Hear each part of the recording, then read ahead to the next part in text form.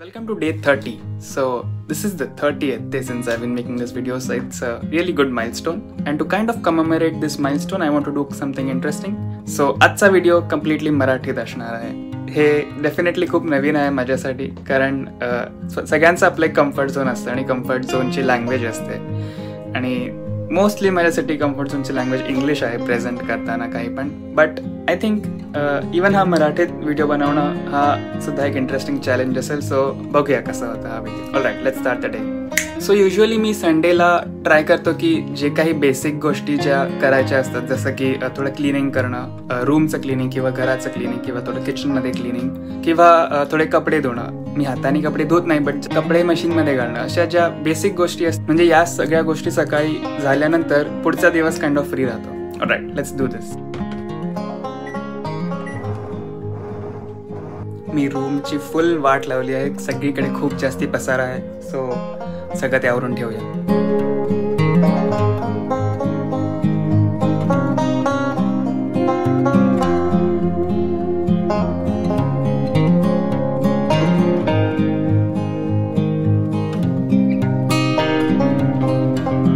असं सगळं आवरून बसायचं वेगळं सॅटिस्फॅक्शन असतं. असं छान क्लीन वाटतंय सगळं आता.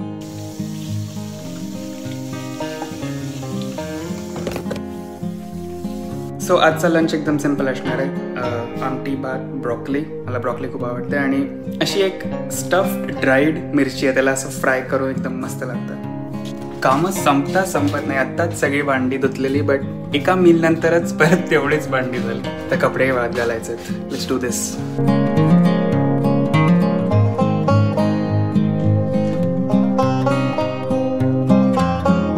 वेदर खूपच प्लेझंट आहे आज. जास्ती गरम पण नाही आहे आणि असं थंड पण नाही आहे. सो जस्ट थोडं वॉकला जाऊया खाली. ते लाईट खूपच जास्ती परफेक्ट आहे व्हिडिओसाठी.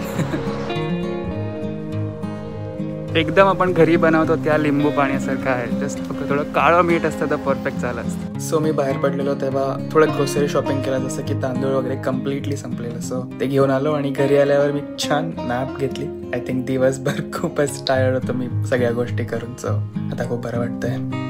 आजचं डिनर एकदम सिम्पल आहे. आमटी, भात आणि सम अनियन विथ दॅट. मला असं अनियन खूप आवडतं सगळ्या गोष्टींबरोबर. So that's it for day 30. I hope तुम्हाला व्हिडिओ आवडला असेल. I see you guys tomorrow. Bye. Welcome to the Barvé cast, the flagship podcast of all things Barvé. I'm your host Maya Barvé, and I'm super excited to welcome you to the Barvé cast wedding special. That video snippet that you just saw was made by my next guest Arshit, who just happens to be a YouTube enthusiast. You can catch a lot more of his videos on his YouTube channel. In the meantime, let's get to meet Arshit in more detail. All right, so today we have Arshit. Arshit, hello. How are you? Hey, I'm doing good. How about you? I'm doing good. Thanks for asking. Thank you for being here on a Sunday for you. So why don't we just kick things off with a quick introduction about you? So just tell our viewers who you are, what you do, and a little bit about you. Hey everyone, my name is Arshit and I was born in Mumbai. Not sure if Navi Mumbai or Mumbai, because my mother, before she got married, she used to stay in Navi Mumbai, so it could have been Navi Mumbai as well. And I grew up a little bit in Andheri, initially, where we lived in a joint family, and then in Villeparle. And then after that, I've just grown up in Villeparle, gone to junior college in Villeparle. I did my engineering in IT from it's college called Thardumal Shahani in Bandra. And after I completed my engineering, so I got a job in Japan and I moved to Tokyo after that. And yeah, and actually, so how I ended up being in this podcast is that I will soon get married to Ankita. And that is how I'm included in the extended Barvé family in some sense. Yeah, thank you for that. Thank you for that really good overview. And you mentioned a lot of different things there. and we'll pull on all of those threads one by one, right? So yeah, so in terms of setting the relationship, you are the fiance of Ankita Zog. Ankita is, the daughter of Alpana. Alpana is the daughter of the late Vishwas Barvé. Vishwas Barve, or Jayu Kaka as we know him, is my dad's twin brother, right?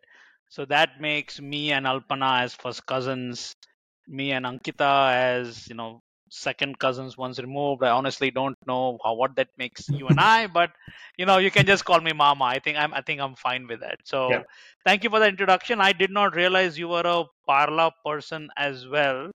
I know you said you were born in Navi Mumbai. So how old were you when you moved to Parla? So, even though I may have been born in Mumbai, I spent a lot of my childhood in Andheri, actually, Mm. and that is where we lived in a joint family. And then, about when I was just transitioning to senior KG, which is with that age is 6 years, maybe 6 or 7, and that is when we moved to Ville Parle. Is there a particular reason why you moved to Villeparle? Yes, there is actually. So my mother growing up, so her school was really close to her house. And then she really wanted that same experience for us as well, that we could just walk to school.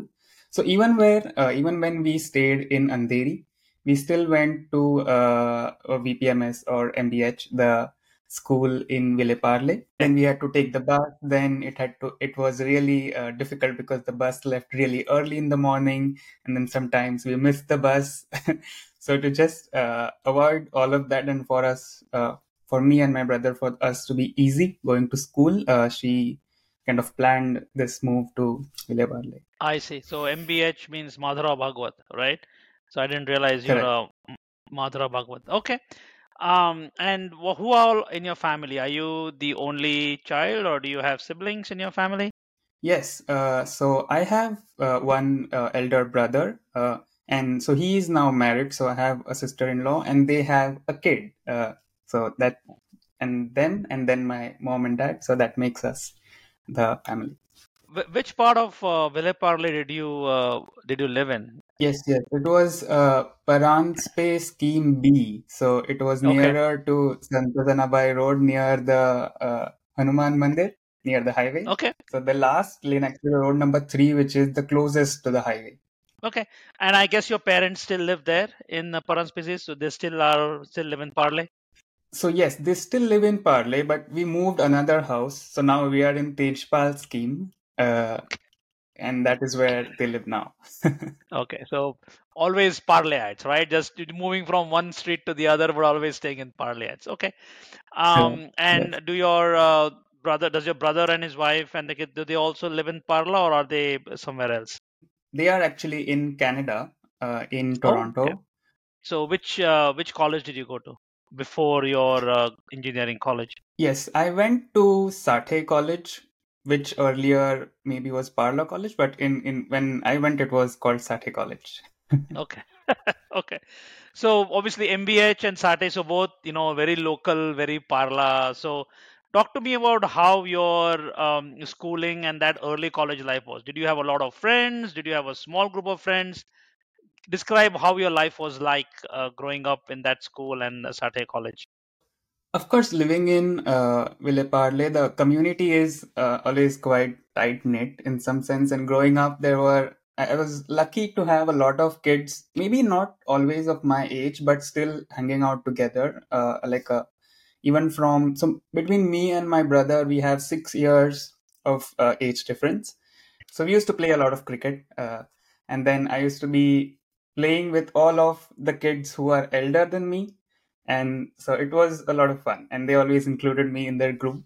I think I have to credit my brother a lot for a lot of things, because a lot of things that he did I ended up doing as well. In terms of a school group, I did have quite close friends even from school, but we never really hung out after school because everybody kind of lived in different places, and after school everybody just went home, and then it was more about the kids in the locality, especially playing cricket in the evenings and just till late night. But junior college, Unfortunately, I did not really enjoy junior college much because I was in that grind of studying the for the entrance exams.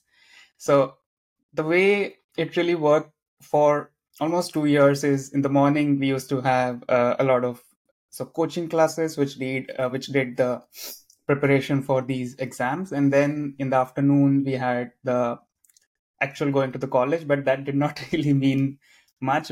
Just went there, we sat for a bit, we attended a few practicals, and just came home. Yeah, those 2 years, like 11th standard and 12th standard, were just a lot of studying for the entrance exams. But did you have any in your age who from your building who you hung out with and when you were growing up? Yes. So the way it worked is that everybody in Paran Space Scheme Road number 3, that entire lane. So there were kids from all different buildings who used to play in the evening, and there were a couple of kids, a few buildings down the lane, who had the first PlayStation of the group, the Sony PlayStation. They had it with them, and yeah, I used to come back from school, go directly to their house, and just hang out there for a really long time. What sort of games did you end up playing on the PlayStation? Oh man. It was a lot of car racing games. For some reason, we played a lot of WWE. It was very popular to as a multiplayer game on PS. Yeah, we played a lot of WWE. So do you still play today? I mean, yeah, I am still a light gamer. I mean, I do have a PS4 and I do play games on it, sometimes online, but I'm not a hardcore gamer as some of my other Yeah. friends are actually, who are really on to what is new in gaming and all of that. Describe or talk to us how your engineering life was. 4 years of engineering. Like, was that a lot of studying? Was it a lot of partying, or was it a lot of bit of both? It was, I'd say it was an okay experience. So, unfortunately, again, I found myself in a peculiar situation. So, I was in this college called TSEC, and I was in the IT department. In the first year, they put everybody together. They just mixed all the kids across various domains. So, I really made friends across different fields at that time. So it was not something as if I knew only people who were in IT. I knew a lot of people in a lot of different branches. So that was really nice. But then second year onwards, when I was with the IT group, so first year they did this mixing, and then from second year they segregated as per the domain. And we had this rule of like 75% attendance. So everybody really had to be in class and attend lectures, even though there was not a lot of learning going on at all times, but everybody just had to be present. So there was very little downtime to be out of class to do other fun things, at least in that time. So with college friends, I was not really able to really party a lot because everybody was just by the end of the day just tired and just wanted to go home. But with by the time I had luckily still kept in touch with all of my school friends who were especially from Parla, and all of them were also pursuing engineering in different colleges. Yeah, during that time we really had a really good time when we were back home after college. Yeah, there was this phase where we played a lot of carom. So every evening we just gathered at a house, we set up the carom, we had the whole light set up in the center, and yeah, we were really carom geeks for a good 6 months to 1 year. Overall, how was your experience? Would you say you enjoyed your experience in college? Was it a good experience, or overall, how would you describe your experience in college? Yeah, I mean, in hindsight, it was good. I made a few really good friends, and I think that was really crucial, especially at that time, because in engineering, that is when you either push a little harder and get something bigger, or then you can maybe slack a little bit and then settle for something that you just have to settle for. So luckily I made a few set of friends who were really trying to push a little bit, and that really helped me, at least I believe. Even with this move to Tokyo, I couldn't have imagined making this move. This was not planned at all. This was nowhere in my mind that I want to move abroad, do this job here. But then just having that set of friends who were pushing the boundary a little bit, that was very nice. Were you able to get a job straight away? Did you get campus placed, or what was your job hunt like after you graduated? I mean, in the last year, I think that is when the placements happen. So yeah, I was having a really not good placement drive really, because there were a lot of companies coming and they were having all of these rounds, but I was not really able to crack any of the bigger companies that everybody was targeting for. So I was really disappointed in that sense, because I had all the knowledge, I could make it work. But then cracking interviews and group discussions, it's a whole another skill which I probably did not master at that time. And that probably does not really have to do anything with your knowledge of computer engineering, but just the knowledge of cracking interviews and how that works. So yeah, I was having a really not great placement round, but then I got placed in three companies, but all of them were what we call in India mass recruiters, which are these technology consultancy companies who hire a lot of students, and that is not something what I wanted to do. It's not saying that that is not good or someone should not do that, but just for me, that is not something that I wanted to do. So I just wanted like a solution to this entire situation, and that is when we heard of this company from Japan who will be hiring students, and they had a really big package that they would like to offer to these students. And yeah, initially I applied not really expecting much, because with having a not good placement drive and then targeting a company which is international, they're offering this big package. It was just not in my world in some sense. But I applied just to see how it goes. Yeah, there were at least five different rounds of interviews, technical, non-technical, then some coding rounds, an interview. So there were four rounds which happened in Mumbai, and in the fifth round, so they actually had their group management fly to Delhi, and then they flew all of us to Delhi to attend that interview. And so then we had like final interview with the CTOs and the group management. And the weird thing about this entire thing was I actually did not prepare at all for this interview as much as I prepared for all of the other interviews which I could not crack. I just went and I was just myself through all of the interviews. This is what I know, this is what my thinking is, and this is what I can do. I just presented it as facts, being really honest on every level. And yeah, I they selected me, and then I moved to Tokyo. At that time, I guess, two questions for you, right? One is, how did your parents take it when you told them that, hey, I'm leaving the country and I've got a job in a different country? So I'm just curious to hear what that conversation was. And secondly, to be quite honest, when you think of going abroad for working, especially when you're in IT, Japan or Tokyo is not the first country that comes to mind, right? So they're both a little exceptional cases. So I'm wondering how that conversation with your parents went, and what in your mind you were thinking about when being told that, hey, you've been offering a job in a not familiar place like Tokyo, right? So what went through your mind at that time? Yeah. Yeah, that is a really good question. So, luckily, actually, in many cases like these, so my brother, so he had, by the time I was in engineering, he had already pursued his master's in the US. So he did higher education in the US, did work in the US for a few years. He was actually, so he, I mean, just to give you some reference, so he studied in Arlington, Texas, and Okay. then he worked uh, in Austin for about 4 years, if I'm not wrong.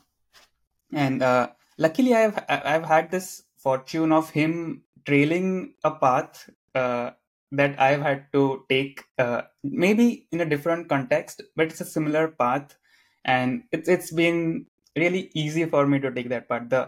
There have been fewer unknown variables with him already doing something like going international, being by himself, how that experience is like working in a foreign country. Although, yeah, Japan and US are quite different, but he had just laid that just his experience was really useful in that context. And for my parents, yeah, I'm sure. I mean, I'm sure every parent, when their probably kid moves away from them, are not the most ecstatic, but they're ecstatic for the kid's future. They want them to be happy. But yeah, I know that they are happy for us, like doing something for ourselves. But yeah, I'm sure they feel a little bit that okay, we are not at home with them at all times. Have they had a chance to visit you in Japan yet? Yes, in Mumbai, so we have two cats at home. So unfortunately, my mom and dad cannot travel at the same time because we have cats at home. So my mom has visited Tokyo this past year, and yeah, she has visited once. Talk to me about how life in Tokyo is, right? You're a young software engineer, I would imagine you're kind of a little bit like a fish out of water because, the culture is different, the language is different. So talk to me about how your experience in Tokyo has been so far there for you. I work in a company called Fast Retailing. So their business is actually technically not core IT. IT is a tool which they use to, of course, so they have this e-commerce website which they want to support. So that is the tool that they build internally. And luckily, so the company is quite big in terms of it is one of the bigger companies here in Japan, but the IT function was still relatively new. It was only started maybe 4 or 5 years before I joined, and hence the IT unit functioned really like a startup because the team was small, and there were a lot of things that needed to be done. There was a lot of scope to take initiative. There was no pressure of funding in some sense because the company was ready to put in the resources to build this IT function as much as needed. So it was quite exciting actually to work in this team, that there were always new things to do. There were, if you wanted to do something of your own, bring up a new idea, they were really open to it. As long as you can present it and it gets approved by the management, you can do it. So it was really exciting to work in the IT department in that time. Specifically, being in Japan, interacting with your colleagues at work, and then more importantly, interacting with regular folks in Tokyo, right? How much of a language barrier are you finding, and what are you now doing to sort of get around that? Yeah, it is a big thing because although all Japanese learn English as a part of their curriculum in school, but it's not really used a lot. So they lose touch of the English even though they learn it as a curriculum. So English is not a really popular language here in Japan. It's Japanese is everywhere. But luckily, in the IT department, there was a lot of non-Japanese members in that team as well, and a lot of people who did not speak Japanese. So the core language of communication in IT was decided that it has to be English, and everybody who works in IT has to be able to use English as their form of communication. So that was very nice. But so there is that layer when IT starts communicating with the business side to understand what it is that we need to build. Of course, what is being built, all that discussion happens in English, but then discussion about what is to be built, that part is all Japanese. The business side of the company, all the communication is in Japanese in that sense. Luckily, the company had really thought this through in the sense that they knew that we would need Japanese language training just from the beginning. So when we got hired, so we had this 2 month training program in Delhi, which was a Japanese language and culture training. And yeah, we were really lucky. So we stayed for 2 months in the Westin in Delhi, and it was like a five-star hotel, and it's just us kids going to class every day and learning Japanese and Japanese culture, and we're staying in this five-star hotel, and that was the thing. That was the job for 2 months, just to learn Japanese language and culture. And yeah, I really enjoyed that time. I gained like 8 kgs of weight because I was eating so much food. uh, yeah, that was interesting. But once we did make that move from Delhi to Tokyo. Then we continued to have classes for about still a year and a half. Maybe weekly we had 4 hours or 8 hours of Japanese learning that we continued. and then we appeared for these Japanese language proficiency tests. It's something like a TOEFL, but for Japanese, and they have these levels. So there's LGBT and what is it? N5, N4, N3, N2, and N1. And then, so N1 being the highest level there is. So I completed up to N2, which is what is required as like a business proficiency Japanese. And that is usually sufficient to communicate at work and even in daily life. And one is like you're now studying Japanese literature and now you need to learn Japanese from that perspective. So yeah, I did continue to study Japanese for quite some time. So you're N2, so that means you're proficient in Japanese. So do you find yourself, are you very comfortable talking in Japanese when you go out to regular, not out, but not in work, but outside work, when you're taking a walk and you go to shops and stuff? Are you very comfortable conversing in Japanese? Yes, I am at this point.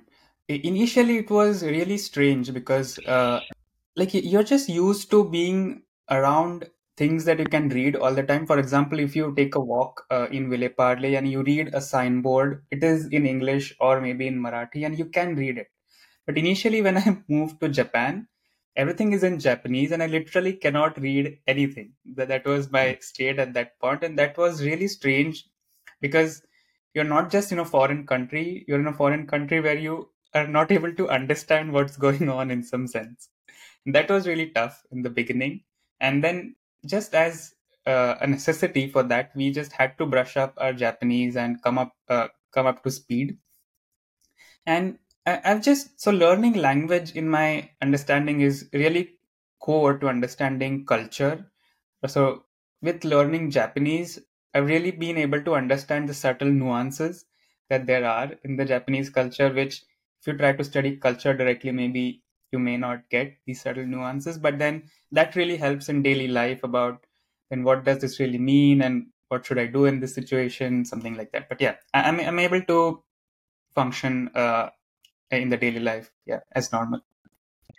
So overall, what has been the most surprising thing about Japan for you, right? Either positive or negative. Obviously, every time you go to a place where you've never been before, you have some sort of expectations, knowingly or unknowingly, right? And some of them are met, some of them are not met.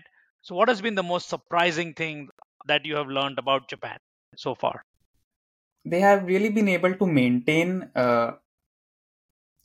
this kind of balance between history and new.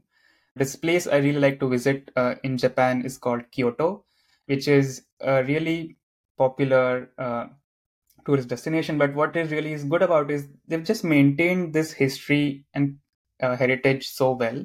Is something I really appreciate. So looks like overall you happy with Japan. You've been embracing the culture.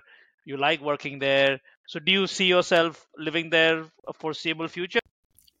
Yeah, yeah. Actually, I'm delving with this question right now, or almost trying to come to a conclusion about this. But I think I really like Japan, but for some reason I don't see as this being the place where I would settle down and live forever. But at least for a little more time, I see myself being here for maybe a year or at least a year and a half. Because what I'm trying to currently figure out is, so I still like working in this company that I work at, and they have operations globally. So I'm just trying to figure out what is the work that I want to do and where I can fit maybe in another location, and if that works. Strangely, I still have this calling for India, and I feel if I have to settle down and like be somewhere forever, then it might actually be India. So currently, I'm in the middle of navigating this move while I still enjoy, and I know I will miss many of these things that I've come to love about Japan. But it's still not, uh, I mean, there is a home, but it's still not home, if I can put it that way. No, very well put. But I think that is a journey which everyone has to go by themselves, right? You can get inputs from others, but that is a journey that you'll have to go yourself, and it's going to be a very interesting journey. I can tell you from personal experience, trying to find what that final destination is. It's a very interesting journey. So good luck to you. Hope you find Yeah. what you're looking for. I want to take a couple of minutes to talk about Ankita now. Okay, so don't want to make it like a too many questions. So what I do is I'll just give you the floor. Take 2 3 5 minutes, and basically what I want you to do is to describe your relationship journey with Ankita. Okay. Yes. This might be a bit long, but yes, let me speak about this. So my earliest memory of Ankita is actually from senior KG. In we went to the same school, which is what is it called? VPMS, which is the same primary school as MBH in Villeparle. And yeah, my earliest memory, and it is a very vivid memory in both of our minds, and we both remember this memory of each other that we were. So, if I can give more context, so me, another friend, and Ankita, and then one more girlfriend with her. It is a memory of these four people and just of us talking, and that has stayed with us for quite some time. But then after that, growing up, maybe in primary school, we don't really have like clear memories of each other, although we continued to be in the same school, but we were Mm, not really friends at that time. I had, I was friends with other guys, and then Ankita had her own group of girls who she was friends with. But then, as we moved into secondary school, which is from fifth standard, we were often in the same class. At times, so fifth, maybe one of those years we were not in the same class, but we were often in the same class. So maybe at that time, even Anushritai was still in school, and then Ankita was. Anushritai was very popular in school, at least in my remembrance of school. And then Ankita also, also of course by herself, and then Anushritai being also popular in school was part of that popular gang in some sense. And then she was very early on in the school council, and she was all into that. So all of that was already quite impressive to me. And I also joined, so I became the captain for my house in the school council, and then I was also into that cool. At least in my in my head, I was a part of that group of kids who are doing something different. As we moved further up till 10th standard, so in 10th standard, the 10th standard kids, there is one head boy and head girl who is elected in the school. And as it happened to be, so Ankita was elected as the head girl, and then I was the head boy at that time. That was very nice. So that's my memory of Ankita in school in some sense. So Ankita pursued arts, and I pursued science. So we were a little bit in the different streams and a little bit doing our own thing. We continued to be in touch even in that time, but we were still not dating. Then, if we move further, which is engineering first year, that is when. This is who proposed whom is a little bit contentious, but at least I believe so. I propose, but the thing is, something that I did not mention before. At that time, perhaps I did not really know what liking really means. I was mm, in sixth or seventh standard when that was the first time I actually told Ankita that I like her. And but I did not really know what that means. It was just something we used to talk and we were close, so I just mentioned it to her. And at that time, she was not sure that is what she wanted. So that is how it went. But we continued to stay friends in that time from the sixth or seventh standard up till I ended up asking her out quite a few times. So multiple times. So I continued to just be friends with her. We were really close friends, and we ended up being each other's best friends at times. And we used to speak with each other quite about all the different things that were going on around us, and that is how life just was. So yeah, I did ask her out multiple times, but then she was still trying to figure it out in her own time about what is it that she really wants.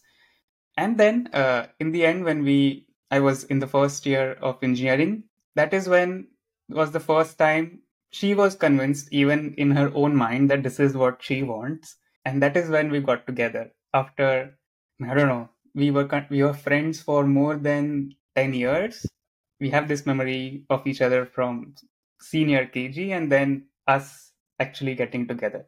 And the thing about that was, I just could not believe it. I was this kid who had continued to like a girl for a really long time, and now she is, and now that we are dating. That fact was just something my mind could not comprehend in some sense. So for 1 month, I just continued to ask her, "Are you sure? Yeah, nakki, nakki, nakki. This is what you want." Yeah, that was. I mean, it's interesting, but that is how it went. I just wanted her to be sure that this is what she wants. Through engineering college, we so her pursuing her graduate degree and we pursuing engineering, we continued to be together. And yes, that was a big point because I got a job at the end of my college to move to Tokyo. So that was a big thing because we would have to be apart for quite some time. But it was not really there was no discussion about what this means. Now you will be away. It was just something, okay, this is our reality and let's just work through it.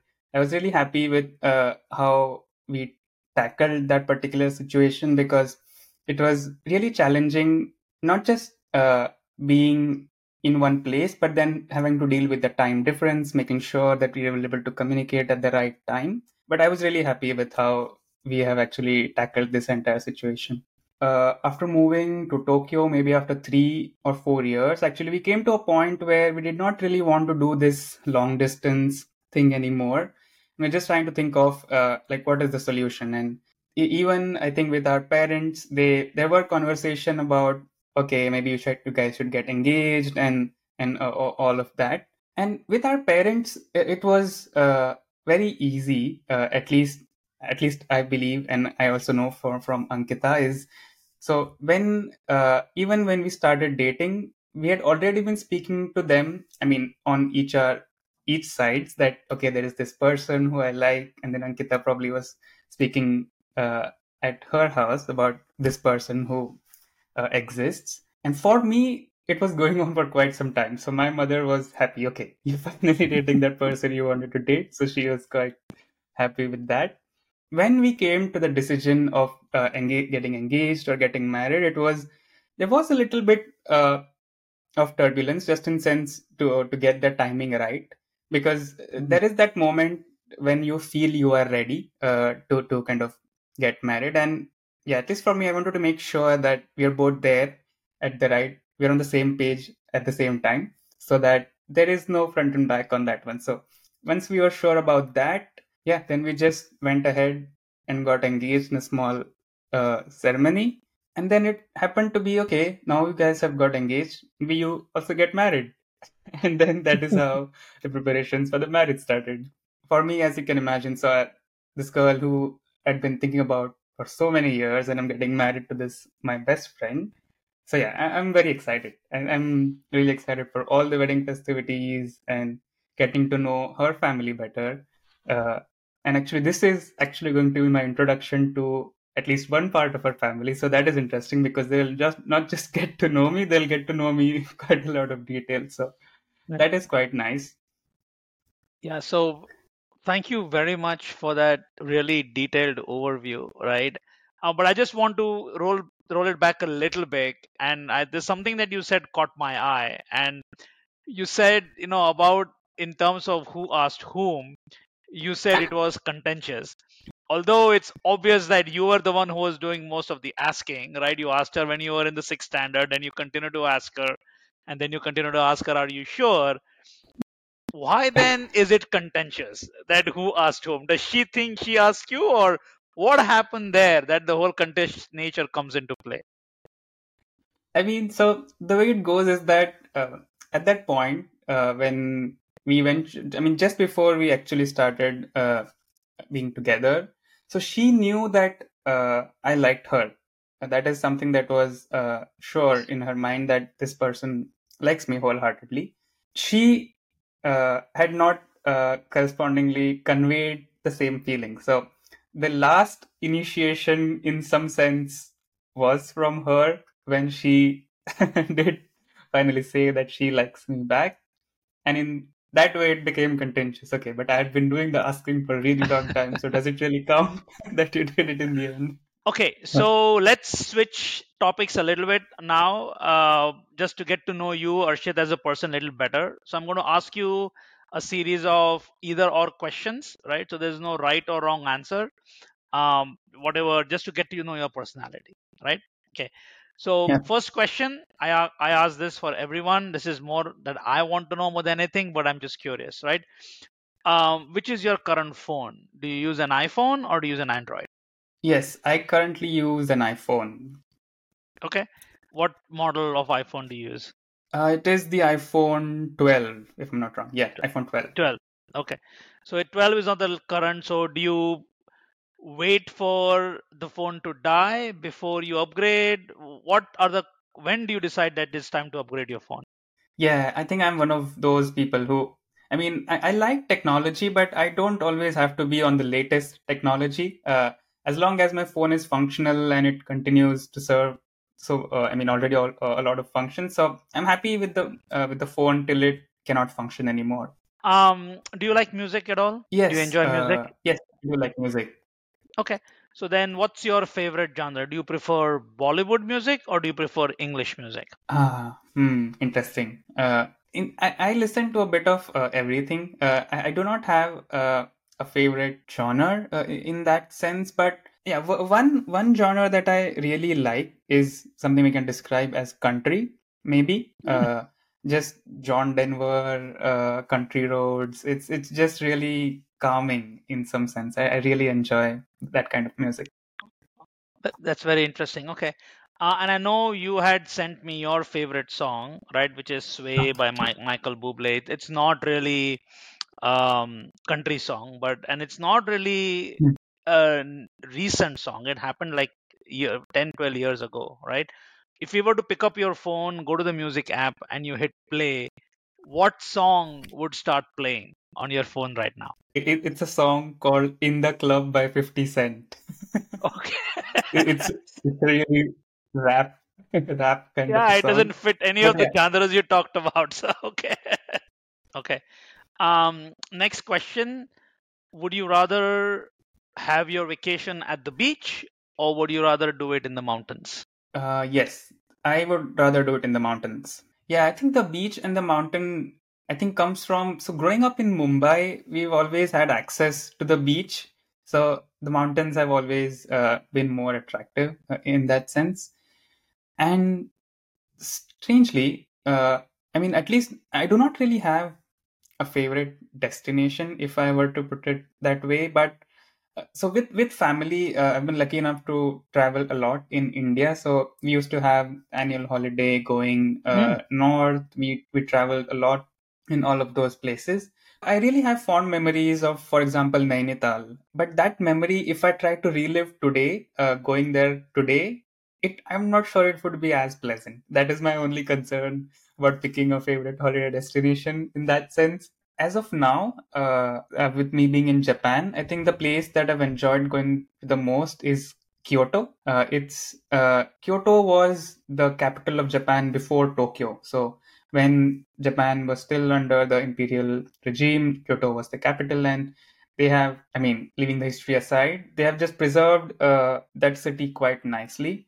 And Japan overall, being a safe country to be in, so there's this area in Kyoto called Gion, which is where the geishas, which is, I mean, if I were to put it like the entertainers, they live. In the mornings, it is usually just hustling and bustling with tourists trying to capture. So the way it is, it's like a cobbled street with old Japanese houses. But at night, there is no one. But there is this yellow lighting in the street, and the streets are cobbled. So I mean, I'm not sure if everybody would enjoy it, but it's like there's literally no one on the street. But I really like to just walk there. It's just, perhaps I cannot describe it. It's just relaxing in a different sense. Just nobody being around, being able to walk through that street at night is quite an experience. Yeah, let's go to the next question. Beer or wine or hard liquor? What's your poison of choice? I used to enjoy beer before, but at this time, I just don't drink at all. I've just made this transition to not drinking, just by choice. And but yeah, I did enjoy the taste of beer quite a lot. Okay, let's go on to the next question. So this is rather I wanted to say it's like a hot cake question, but then I realized you may already have done this. So let me ask you this: have you either done bungee jumping or skydiving? No, yeah, that's No. a Okay, thing probably people should know about me. I'm not good with these adventure activities. I don't you're like not that good. rush of adrenaline. Even roller coasters, I don't quite enjoy the crazy roller coasters. It's probably just not for me. I like just being on the ground. Given that you don't like it, I'm going to force and ask you to pick one anyway. So would you, now that I know you don't like adventure sports, given a choice, if someone put a gun to your head and say you have to either do bungee jumping or skydiving, which one would you pick? In that case, I think I would pick skydiving. I think that sounds. Okay. I mean, at least there is another person strapped to me. Maybe that'll help. Okay. Fair enough. Fair enough. Yeah. Okay. So let's go away from adventure sports into something a little bit more relaxing. So, do you usually prefer reading a book or would you rather go to a movie theater to watch a movie? Yes, I prefer watching or consuming content digitally more than reading books. But just recently, actually, growing up, I actually, even my mom and my brother, they were really about reading books all the time. They really liked reading the novels, fiction. They enjoyed a lot of that. But I really just could not catch up to that, not for some reason. But Mhm. recently, uh, I've just found myself gravitating towards non-fiction books a lot and just trying to pick up a book, read maybe a few pages a day. But yeah, I'm not as committed a reader as how some other people might be. So yeah, more digital content. What's the most interesting movie you've seen recently? Okay, maybe it's a bit again strange with especially me being in Japan, but I really enjoyed Oppenheimer, how that experience was. Yeah. Uh, so interestingly, Oppenheimer did not release in Japan. I mean, maybe not I, interestingly, as gee, I obviously, wonder why. Yeah. but So, luckily I yeah. was in India, and so I went to that movie with Ankita, and it was amazing. Just that Okay. experience. Um, so here's another hot cake question, right? So, would you rather have a 1 minute conversation with your past self, or would you rather have a 1 minute conversation with your future self? Good one. Yeah, definitely past self. What message would you want to give your past self? Growing up, I was, I mean, just a kid who did not speak too much or had this sense of lacking some confidence. And I'm not quite sure where that came from, but eventually, especially after college, after making this move and living by myself, I've really been able to outgrow that a lot, putting myself in situations where I just have to be outside my comfort zone is what I've learned to do and just grow out of that personality that I was before. So this does not define you. This lack of underconfidence is not what you are. It's just something that you have to grow out of in some sense. Uh, just one more question, but I think you sort of answered that. It was school friends or college friends, right? So who do you and even today now, when you think back and if you're still in touch with people, are you in touch more with school friends or college friends?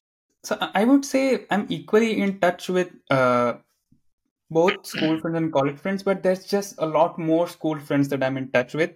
With college friends, it's like five people who have made it to that inner circle. So that's how it Okay. is.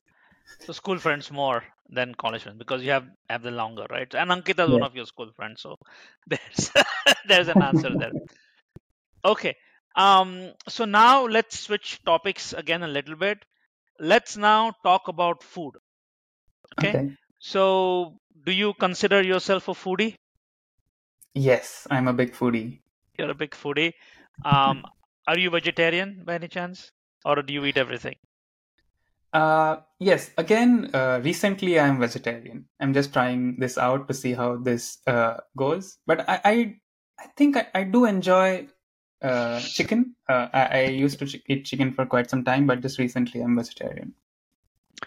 Must be very difficult practicing vegetarianism in Japan, I would imagine. Is it not? It is, it is. Yeah, I have to make. So I'm a flexible vegetarian, so it's not by rule or any such requirement. So as much as I can avoid, I try to do it. But if there is no choice, then I have to eat something. So that is Right. my plan. Okay. No, that's good. So you're a vegetarian by choice. It's not a. I like it. Flexible Yes, vegetarian. I like that choice. Okay. So do you cook a lot? I'm get at home. Okay. yes, I do. I cook almost every day.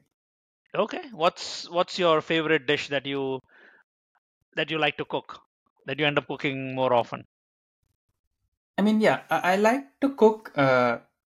A lot of different things. So what I found is like cooking Indian food sometimes takes a lot of time. So I tend to if I need a quick solution, I tend to gravitate towards just making some quick pasta or something like that. But what I really enjoy is just simple pitla bhat, basmati chutney with cobra. That's my epic combo, which can just never disappoint. Can you make that combo yourself? Yes, I can. Oh, awesome. Good. And so, but do you make it a lot at in Japan? You do? Okay. Yes, yes, You because that is also really quick. Pitla is really quick to make, so I really enjoy.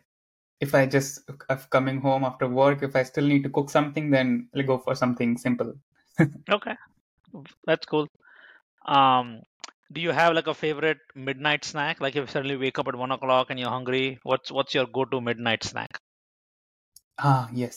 So I end up snacking a lot of savory stuff more than sweet. So I really enjoy. So it's so tikhat kera wafers, which are long. So I don't know how to describe it, but say Oh, you did a good job. Long thicket lam kela wafers. yeah, That yeah, does yeah. its job. Yeah. It's been my favorite snack forever. Everybody around me knows that this is my favorite snack. Okay.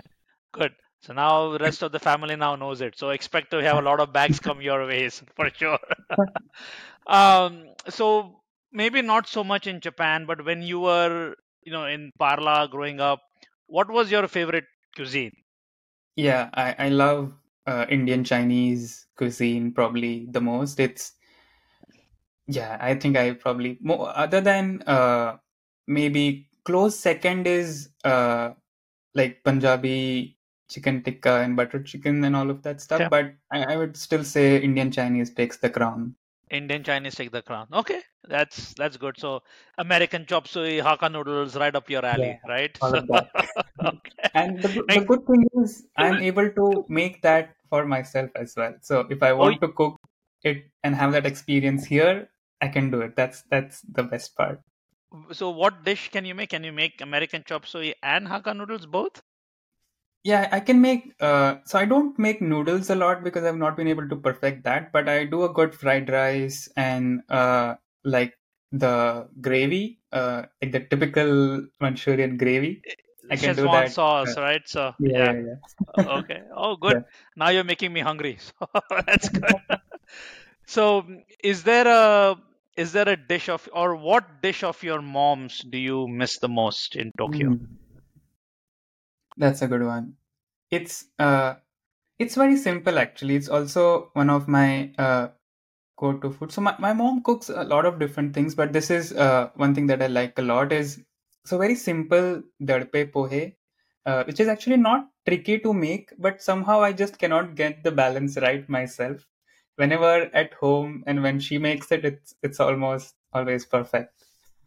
Yeah, you cannot go against mom's cooking, right? No one can duplicate it or replicate it. So even though Yeah. you may try. So okay, dadpe pohe. I like dadpe pohe too. So I might have to taste your mom's dadpe pohe. I'm sure they must be excellent. Yes. So Yes. so it's a two-part question. Has Ankita ever cooked for you? And have you ever cooked for Ankita? Ankita, for me, maybe not yet actually. Ankita has not yet cooked for me. In Yeah, maybe not. Okay. But apart from maybe in like a potluck where everybody is eating, but No, that doesn't uh, count. She needs to make it specifically for you, right? That's when it counts. It sounds like she hasn't done that yet. So you have not not. yet. You're about to get married to her, and you have no idea whether she's a good cook or not. So that's a very interesting decision, I must say. How about the other way around? Have you ever cooked for Ankita? Because you're obviously a good and accomplished cook yourself. But have you ever had a chance to cook something specifically for her? Yes, yes, I have actually.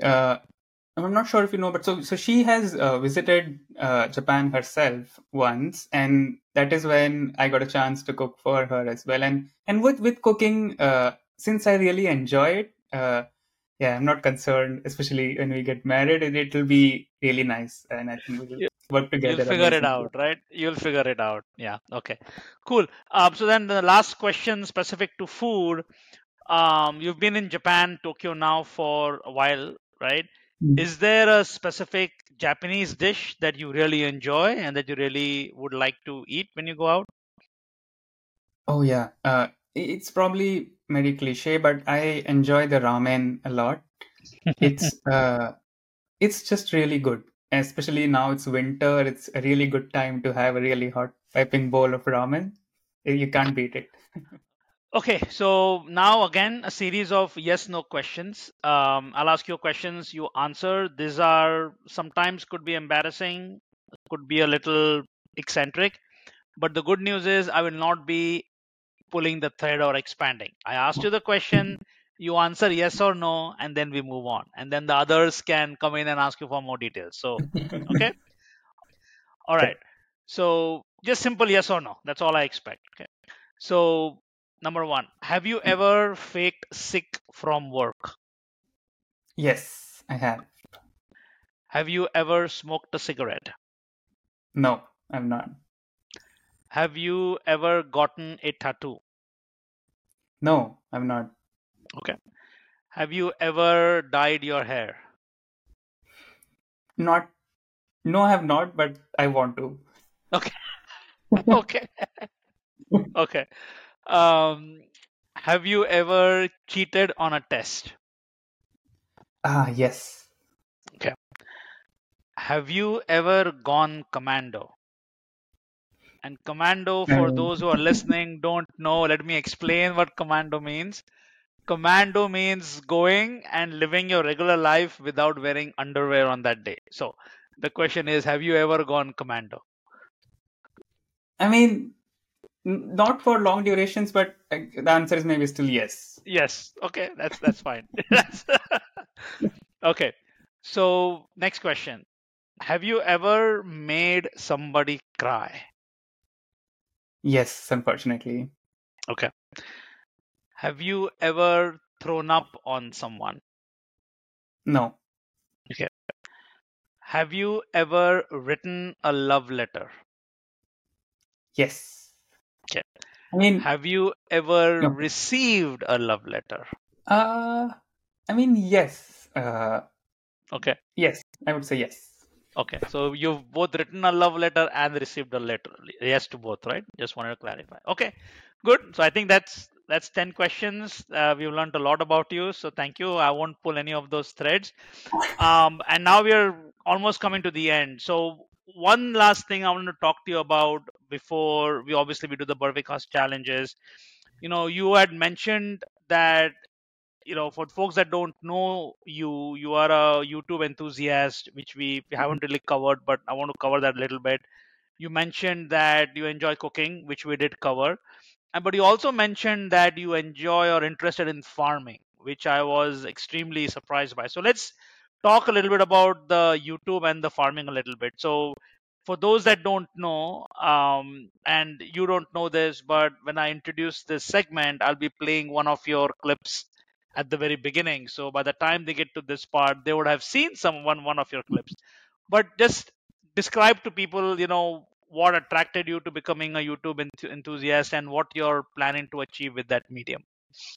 So when I was doing my engineering, I used to teach 11th and 12th standard kids computer science. So there is this subject some students take up. So since I had learned already that part at engineering level, I was happy to share that knowledge and with everybody else. And I think that is what really kind of sparked that interest in teaching. And I think I found that YouTube is a great medium to teaching as long as you can reach your audience, because it's just available not just at this moment but almost forever. That information, once you share, it's on the web uh, till YouTube maybe decides to take it down, but it will be there till almost the end of time in some sense. So, and my foray into YouTube initially was, so when it was more toward geared towards students, and especially students who don't really or can't able to figure out what is it that they want to do. The idea behind that was, so we imagine a profession, and we have a certain image of a particular profession, but we perhaps don't really necessarily know what the day to day of that profession is necessarily like. It's not always roses. What are the difficult parts and what are the good parts is something I wanted to highlight. So I started with like an interview series. I did with initially, I started with my brother. That was a really good and easy option. And then I interviewed one of my teachers who I was really inspired from, and whose teaching I really liked. And even at that time, I interviewed a farmer who uh, was really coming up. They built their own brand in farming. They produced their own stuff and made that into product. So at that time, I really started to understand some of the more detailed intricacies of farming and what goes into farming. And let's say it takes so much effort to make a particular grain, but it does not really sell at that price. And then, but the products made from those grains sell at a real premium. So that is an insight I got out of that. And so we did not speak of it, but so after 3 years in IT, I transitioned to a completely different vertical in my company in sustainability. Mhm. So what uh, it's a really broad definition in terms of scope of work, but I'm essentially working like a consultant in sustainability domain, and I may have to work on any project, being raw materials, be it marketing, be it some other project that the company just needs working on. In that area, I was exposed a lot to cotton growing, what goes into cotton growing, what are the challenges in cotton growing, and what are the challenges that the farmers face while growing cotton. I mean, it's difficult to reinvent farming, but you can do things in a more optimized way, because in India, what sometimes really happens is, I'm certain, and I've also visited farms in India, and I know that the farmers know what they are doing. There is still a lot of scope to optimize operations, and that is one way to reduce costs, have better product, have lesser environmental impact. So that is really a space that is really close to my heart. Being able to grow your own food, that's for me is like the highest level of achievement there is, because the food is basically all we really need to sustain Right. ourselves in some sense. So I really appreciate farming and farmers who grow food for us. So that is an area I'm trying to foray into, but being in Japan, it's a little tricky, but trying to figure out one step at a time. So, last section for the podcast now. If there is one person whom you would want to see on this show, who would that be? And what one question would you want me to ask them? Yeah, this is the only part which I could not really figure out by myself, because I think I've met a few members from the Barvé family, but it's still a very limited scope in some sense. Let me pick Shubham. Yeah, Does that work? Uh, absolutely. Yeah. Is there a specific question you would want me to ask him? there is not really a specific question I would like to ask him, but yeah, maybe if it may be a bit broad. what does he see himself do, especially after his engineering? Not in the sense of just work or masters, but how does he see applying this knowledge of that is accumulating? Or I'm not sure if he's thinking about all of this at this time, but just having that broader sense of what does he see himself doing in some sense. And I think that's a great question to ask him, because to your point, he's probably not thinking about it because he's at that age where he shouldn't be thinking about it. But now that he's going to be on the show, and now that I'm going to ask him the question, he'll maybe start to think about it. So maybe it'll start that journey for him as well. So I think that's an excellent question to ask him. So I will definitely try and get him on, and I'll definitely ask him that question. So I think we've come to the end of the show now. Just one last question. Where can people find you on social media? Obviously, you're there on WhatsApp. Pretty soon, you'll be added to the Barvé group, whether you like it or not. So then you'll be exposed to a lot of people. But outside of WhatsApp, where can people find you? Obviously, you're on YouTube, right? So why don't you give people your channel handle and then tell them what other social media they can find you and what the handle would be. Okay, so my YouTube channel is just called Arshit Chabukswar. I am on Instagram. You can find me as just Arshit _ Arshit _. That is me on Instagram. And I'm on Twitter. My handle name on Twitter is @CelloGripper. And you can find me on Twitter with that. Arshit, I can't thank you enough for being on this show.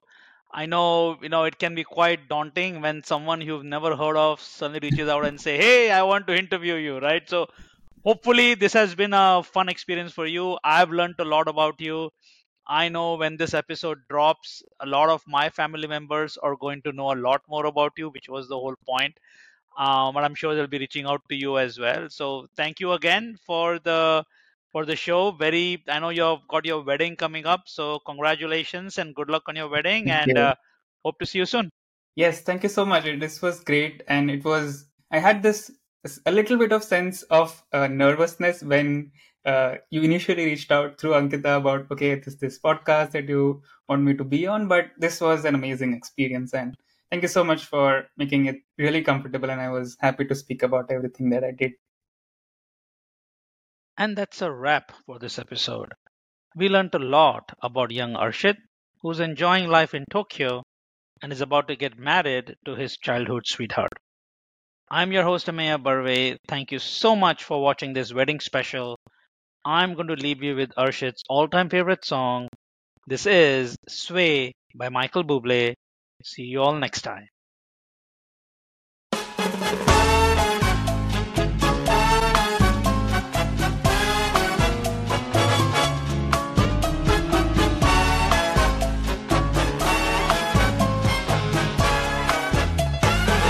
When marimba rhythms start to play, dance with me, make me sway. Like a lazy ocean hugs the shore, hold me close, sway me more. Like a flower bending in the breeze, bend with me, sway with ease. But when you dance you have to be with me, stay with me, sway with me. Other dancers may be on the floor, dear, but my eyes will see only you. Only you have that magic technique. When we sway I go weak. I can hear the sound of violins long before it begins. Make me thrill as only you know how.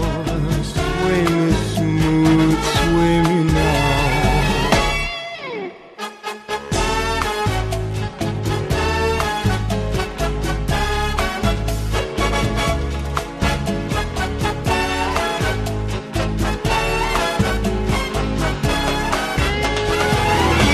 Other dancers may be on the floor, dear, but my eyes will see only you.